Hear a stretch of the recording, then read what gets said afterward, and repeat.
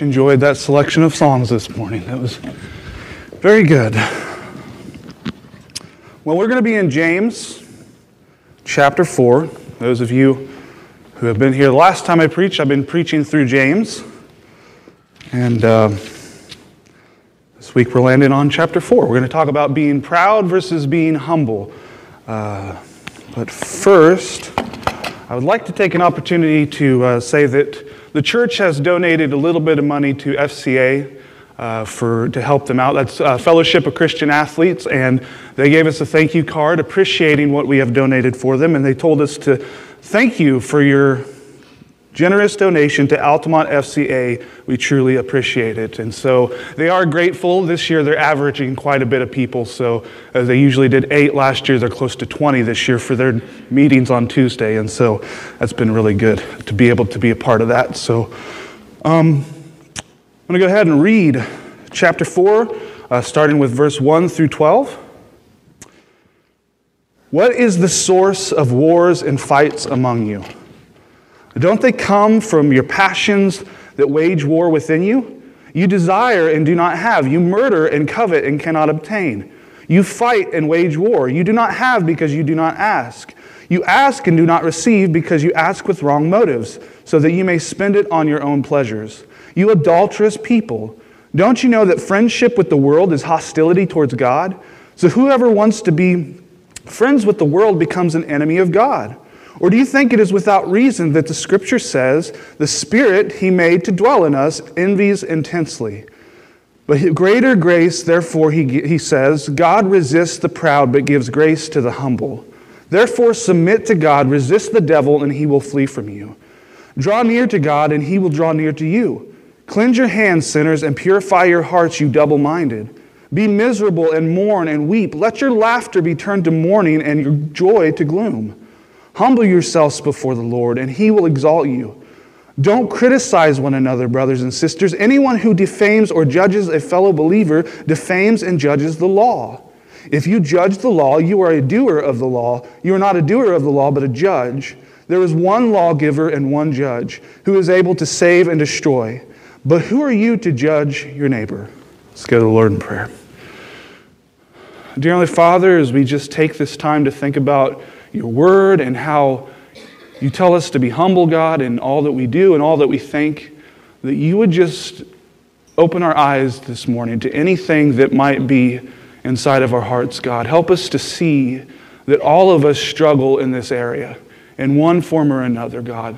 And help us to be humble enough to see that in our own hearts and in our own actions in all areas of our lives, Lord. In this time we ask these things in Jesus' name. Amen. So as I said, I've been in James for a little while now, and before each time that I've preached, I've kind of went back to James chapter 1, where James tells us to be quick to listen, slow to speak, and slow to get anger, because the anger of humans does not accomplish the righteousness of God. And he goes on just after that to tell us to be listeners of, obviously we have to listen to the word, but not just to be hearers of the word, to be doers of the word. And so I've kind of said and made a point of that to be a filter that we look through to see everything else that James tells us to do through that filter, that God is wanting to speak and build righteousness in us. And that when He speaks to us, that we should be quick to listen, slow to speak, and slow to get angry. Because our angerness actually keeps God's righteousness from being made inside of us. And so the reason I always want to go back to that filter is because James tells us some things in this book that's hard to take sometimes. And oftentimes when we hear something that God points out to us, we don't want to hear it. And we have a tendency to be proud, as this passage is going to tell us, that we want to reject that because we think we're above that. That this morning, and oftentimes in church, we might think that as we hear a sermon and we hear God's word that, oh, this is good stuff, but it doesn't really apply to me. Preacher, you should turn your head that direction where that person is, because they could really use what you have to tell them. But it applies to us because it goes deeper than some sinful actions of what we think of maybe just going out and getting drunk and doing all these different things that we see as immoral. It goes to the heart. It goes to the very thoughts that are within us. And so it's deeper than what we could imagine. So could we just be honest with ourselves this morning? Could we be honest with ourselves enough to humble ourselves and say that none of us are good? Not one of us are good. Not according to God's standard of what good is, because it's moral perfection. We never reach that on sides of earth. So can we be humble enough to say that we're all in the same boat? That none of us are any better than each other? That we all be, the only reason that us who have put our trust in Jesus and are followers of Christ, the only reason that we can say that we're made right with God is because of what Jesus has done for us on the cross. It has nothing to do with our goodness. Nothing to do with our goodness. Because we're still sinners to the depths of our core. So can we be humble enough to say that to ourselves this morning as we go through these things that James shows us, being proud of our hearts, being selfish in our hearts, and there's a variety of ways that that comes out in our behaviors. And so that's what we're talking about this morning. The last sermon that I preached, it's been a little bit, but the last sermon was God's wisdom. It was the last, it was 13 through 16 of chapter 3. That was the last time I preached. It was God's wisdom versus our wisdom. Human wisdom, as we talked about, and this is important because it plays right into the passage today. Human wisdom is very much focused on me. It's rooted in selfishness. It's about what's best for me. Human wisdom says, what can I do to get the best out of my life, the most comfortable life, the most successful life now? And in the pursuit of that life, it leads us to reject people around us because we're so consumed with what we're doing in our lives and what we're trying to accomplish that we can't live for Christ by focusing on others. And so it leads us to reject and ignore others. But it also leads us to reject God because God's plan for our lives is not to prosper us here on this earth. God's plan for our lives is for us to glorify His name. And so that's what human wisdom does. It's selfishness. It leads us to live for ourselves. Adam and Eve sinned against God and fell because they wanted what was best for them. And because of our sinful natures, we do that every day of our lives. Our wisdom is the root of every sin in our lives. God's wisdom is different. God's wisdom leads us to trust in Him. But it also leads us not to be focused on ourselves. Chapter 3 of the passage that I read last time, chapter 3, verse 17 of James says, "But the wisdom from above is first pure, then peace-loving, then gentle, then compliant, then full of mercy and good fruits, unwavering, without pretense." All of those things are how we show others, with mercy and pure and peace-loving towards others. So human wisdom is about me. Godly wisdom is about God and how I deal with others. That's what the two greatest commandment is to love God and love others. God's wisdom changes the way I live towards Him and then towards others. And so that's important because this morning, as we go through this passage that we just read, we're going to see how that plays out, how our wisdom versus His wisdom plays out. Chapter 3, verses 13 through 18 leads right into this section because we talked about how God's wisdom is, and our wisdom is, God's wisdom equals proud, which is what we're talking about. Our wisdom equals proud, which is what we're talking about. God's wisdom equals humble.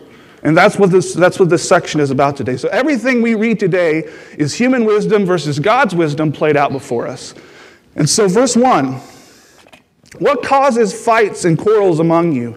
Don't they come from your desires that battle within you?" And so if we look at any conflict in the world right now, we know that it's because individuals or groups of people, they have these selfish ways of thinking that divides them. You know, one person over here wants to see their will done, and it conflicts with this person's will over here. And so there's arguments, there's conflicts and things of those natures, because neither side is willing to look from the other person's perspective. And this is why our country is so divided right now. Because everybody wants to hold on to their view of what life should be. And it's because of selfishness. It's because of man's wisdom. But it's also why we're so divided as Christians in this country. That we are not unified because we focus on things that don't matter at all instead of putting our focus on what Jesus says matters in this life. And so if Christians all over the world were to set their focus on what Jesus has for us to do while we're here, we could accomplish quite a bit if we were unified. I mean, I don't want to say that it would be a utopia, but I think we could put a dent in a lot of the world's problems because we would be focused on the reason we're here. But we're so divided over things that don't matter because of our selfish desires, and that's what he's talking about here, the desires within us. And so this is just an illustration. It's not the only reason that I believe Christians are divided. There's politics and a bunch of other things, but I think this is one we can relate to. In our culture, we get attached to a certain way that we think church should be. And we do, when we go to a church, we ask if their services on Sunday or anything like that is the way that I want, my preferences. And so we forget that the most important thing as Christians is not have anything to do with that, but it has to do with, are we living out what Jesus has told us to live out? Not to attach ourselves to our own ideas of what church is supposed to be like, but God's ideas and God's plans for how we're supposed to be as church. Church is more than just a Sunday morning. It's throughout the whole week, throughout our whole lives. But people are divided and argue over their personal preferences. I've heard people argue and divide over the color of carpet and things like that. And so that's why you can drive over most of the country and in many even just small towns, and you can see many different churches of the same denomination within miles apart from each other because of that kind of division. And so focused on my preferences, what I desire, conflicts with other people's desires, and that's why we get where we're at. And I don't believe that this is I don't think we'll get past that in this life. I don't believe that it's also the main divider amongst Christians, but I think we can all relate to that, because when you go to the Bible Belt and you see a Baptist church within just a mile of each other, you have to ask, what are they doing here? What are we doing here? But there's division. But the whole point that James is talking about is that selfish desires wage war inside of us, and because of those selfish desires, it causes conflict between us and others, and it causes division. Selfish desires are evident in how we treat each other as Christians, and just in general in life. Romans chapter 7, verses 22 through 23, Paul addresses some of these desires. He says, "For in my inner self I delight in God's law, but I see a different law in the parts of my body, waging war against the law of my mind, and taking me prisoner to the law of sin in the parts of my body." So Paul is telling us that we all have this sinful nature to us. And there's something within us, even as Christians, that leads us to speak and act immorally in the way that God opposes. And so living for ourselves or treating others the way that God has told us to not treat others, this is sinful. This is something in our desire that leads us to live and treat others the opposite way that God has called us to. Sinfulness, selfishness, being rude, speaking without thinking, or maybe you did think about what you were going to say and you just didn't care. Always looking for a way out, or always looking out for ourselves. Those desires exist in all of us. And it's called pride. That's what this whole scripture addresses. We elevate ourselves. We say, I deserve better than this person is treating me. But we don't really deserve anything because of our sinful nature. I think there's been many times where I've gotten angry over how somebody has treated me. And I felt like I was justified. But the truth is that the reason I got angry was because I elevated myself and thought that I deserved better. When the fact is that Jesus went to the cross so humble that he did not lash out at those who were putting him to death. And we're supposed to follow that example. And it's one of the hardest things to do because our hearts, everything in us says, if this person attacks me, I get the right to attack them back. This person says something to me, I get the right to say something back. And so it's humbling when we realize that we don't get that right. That Jesus has said, that's not how I created you guys to be. And so if we get angry at the thoughts of what sin is being spoken this morning, it points out that we're prideful. If I get angry because I'm told that I can't behave a certain way, it points out pride, which is the whole thing. And so those desires that we're talking about cause us to act out in a way that God has not made us to be. And it comes out in a variety of ways. And so verse 2 through 3. You desire but do not have, so you kill. You covet but cannot get what you want, so you quarrel and fight. You do not have because you do not ask. When you do ask, you do not receive because what you ask for with wrong motives, that you may spend what you have on your own pleasures. And so I struggled with this the first few times that I've read this because I was thinking this is a letter towards Christians, but he's saying you desire but you do not have, so you kill. And it's like, okay, how can you, if you're a Christian, how can you kill someone if you covet something that they want? And so that's the question I was asking myself. Well, is James talking to Christians? Because Christians don't typically go around killing. but Christians do quarrel and fight. And so those things are kind of put into the same thing. He doesn't really tend to separate those things.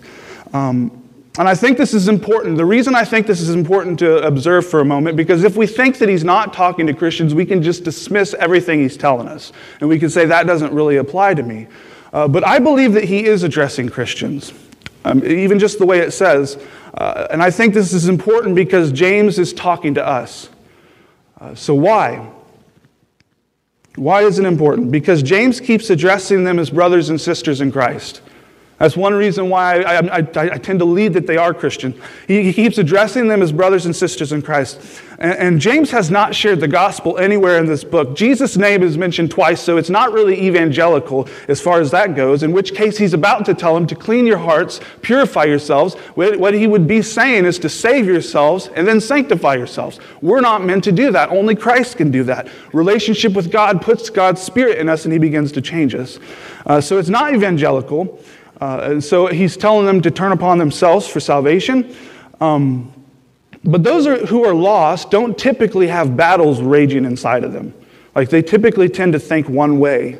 And so that's another reason where I could be wrong on all of this, but that's another reason why I kind of just tend to think that this is towards Christians. But also in verse 4, which we're going to read next, he calls them adulterous people. You can't commit adultery with someone you don't have a relationship with. And so I believe that he is talking to Christians. Well, what about killing? What about the fact that he's pointing out their murder, that they're murdering each other? Well, Jesus tells us that if we're angry with somebody in our hearts, we've already committed murder. But to go a step further than that, I think that possibly he's pointing out their old behaviors that they've come out of, and he's warning them that the desires that they have currently lead down that path, or better yet, reminding them of that. And so I believe that he's talking to new converts who are struggling with the same desires that they had that wage war on all of us as Christians. That's why I think he's going with that. And so, for instance, none of us in here may have been murderers. At least I hope none of us in here were murderers before we came to Christ. But as Christians, we're still just as guilty of sin as everybody else. And so I think if we dismiss that he's addressing lost people, then we miss out that he's talking to us in these verses, that there are things in our lives that we need to address. So he goes on to say, you do not have because you do not ask. Jesus tells us to ask for a good gift and we'll receive a good gift. James tells us to ask for wisdom and we'll get wisdom. James tells us that every good gift comes down from the Father of lights. And so in the midst of that, I believe that we're being talking about spiritual things here as opposed to just physical things. But I think the reason that we don't receive most of what we ask for is because we ask for it for ourselves instead of for the glory of God. And I think that we know that whenever God doesn't give us something we ask for and we get angry, we can pretty well take it that we don't actually, what we're asking for isn't actually for His glory. So when Jesus and James tells us to ask and we will receive, he's telling us not to ask for selfishness, things that we can spend on ourselves, but things that will glorify God. Verse 4. You adulterous people, don't you know that friendship with the world means enmity against God? Therefore, anyone who chooses to be friends with the world becomes an enemy of God. And so enmity, the definition of enmity means hostility. And so to have friendship with the world equals hostility towards God. It's opposition towards God. And so what does it look like to have friendship with the world? Well, it's thinking the way the world thinks. It's valuing what the world values: success, money, comfort, pleasure. Our sinful desires, which lead us to sinful actions, is being hostile against God. And oftentimes we don't look at that as that way. We don't want to look at our actions against God as hostile. And that's because oftentimes as human beings we have a very low opinion of what God thinks of sin. Jesus says that if we look at someone with lust in our hearts, we've committed adultery. And all sin is the same, even if we just think it. And so when we choose to set our hearts on worldly living, we are being hostile towards God. And we only need to look at the cross and what happened on the cross to see how serious God takes sin. God's wrath was poured out on Jesus for every single sinful action and every single sinful thought that we've had. And so this shows how much God hates sin. So if we love and pursue what God hates, then we are being hostile towards Him. We're being His enemy. And so we can't love God and the world at the same time. But we all do this as Christians of our lives, as Christians every day in our lives. We all need God to change our desires. Every single one of us in here has desires that are hostile against God. And they may seem small to us, but because of them, God's wrath is poured out on the cross, on Jesus. Verses 5 through 6. Or do you think the Scripture says without reason that He jealously longs for the Spirit He causes to dwell in us? But He gives us more grace, that why Scripture says, God opposes the proud, but shows favor on the humble. And so, Scripture tells us that God is a jealous God, that He desires us to be devoted to Him, and not to spend our time chasing things that have nothing to do with Him, that lead our hearts away from Him. And He compares our lack of devotion to adultery. And I think the reason that He compares it to adultery is because that's something that those of us who are married can understand. Those of us who have a spouse that we love, the thought of that person leaving us for another, it hurts. And it causes us to be angry.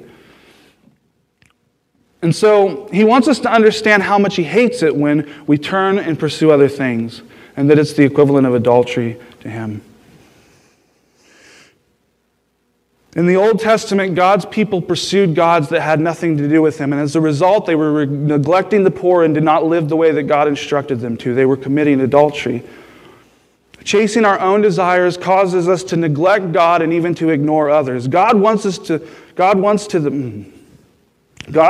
be the passion of our hearts. He wants to fuel our desires. And when He is not at the center of our thoughts and our actions, He is jealous.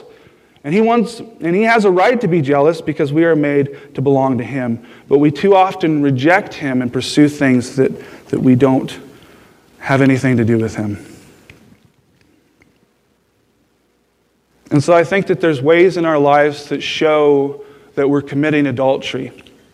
And there are signs of what we do with our time, how we spend our money, the way that we talk to or treat others.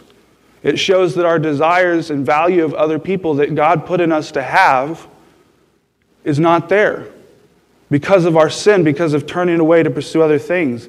And maybe it's the fact that we don't interact with others, but instead we stay to ourselves in our own little worlds. This is something that I've said before, that love that God gives us to share with other people, it's not something that's passive. It's something that's active, that as Christians, we're supposed to look for the opportunity to reach out and love others around us.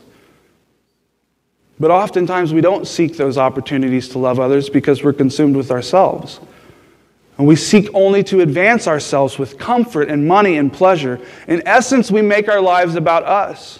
And when we make our lives about us, we show that God is not at the center of our hearts. We show that we have adulterous hearts. And every single one of us in this room struggle with these things. We are arrogant if we say that we don't.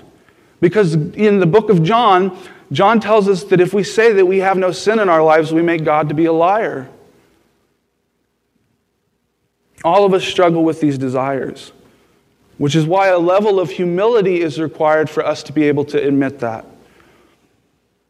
And all of us, it's up to us to figure out the desires in us that are not supposed to be there. It's up to figure out the actions that we take that are not supposed to be there. It's not up for me to figure out your sin and your desires. That's up to you. That's between you and God. Because I have enough in my heart to keep up with and to try to keep up with yours. But I have found that if you really want to know the areas of life that you're struggling with, ask your spouse, ask someone close to you, because they oftentimes see things in ourselves that we don't see. There's a lot that I've learned since I've been married about myself that I never knew. And I'm glad that God revealed that to me. And it's not easy at first because we don't want to see those things. There's been times where I've gotten angry because it's like, I don't see that in myself. And I'm like, okay, I have to think about this. Oh, it's there. I just didn't want to see it. We all struggle with this, and that's the point. It's your job to figure that out.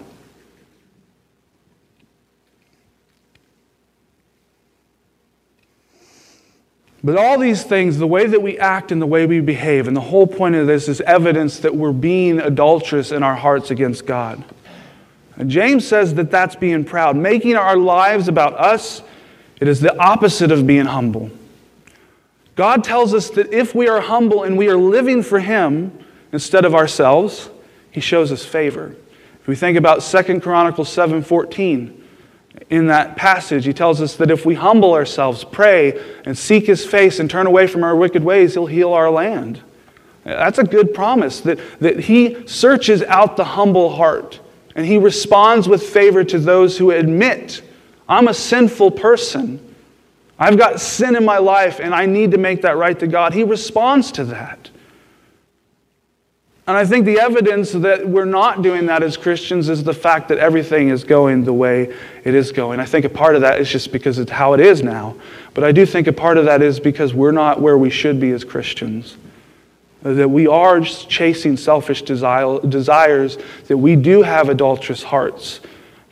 And we have been caught up in the things of the world, and we place value on things that don't matter. God tells us that if we are humble, He will bless us. But if we make our lives about ourselves, we are against Him, and so He is against us. We're His enemy, as it says. And so now James is going to tell us what to do about that. In verse 7 through 10. Submit yourselves then to God. Resist the devil, and he will flee from you. Come near to God, and He will come near to you. Wash your hands, you sinners, and purify your hearts, you double-minded. Grieve, mourn, and wail. Change your laughter to mourning and your joy to gloom. Humble yourselves before the Lord, and He will lift you up. And so James is telling us that we need to own up to our sins. Oftentimes we don't want to do that because of our pride. We don't want to see the sin in our lives, but I think it's crucial that we do. I think it's crucial that, as the Bible tells us, that we examine ourselves and to see what fruit there is coming out. And so we need to repent of sinful actions and the desires that are leading us to think and to live the way that God tells us not to live. We have to understand at this point, though, that it is not just the actions that we need to focus on, it's the desires themselves. Because it's out of the desires of our heart that the sinful actions occur. Oftentimes we just try by willpower to stop doing what we're doing and stop living a certain way. But it's not the behavior we need to focus on. And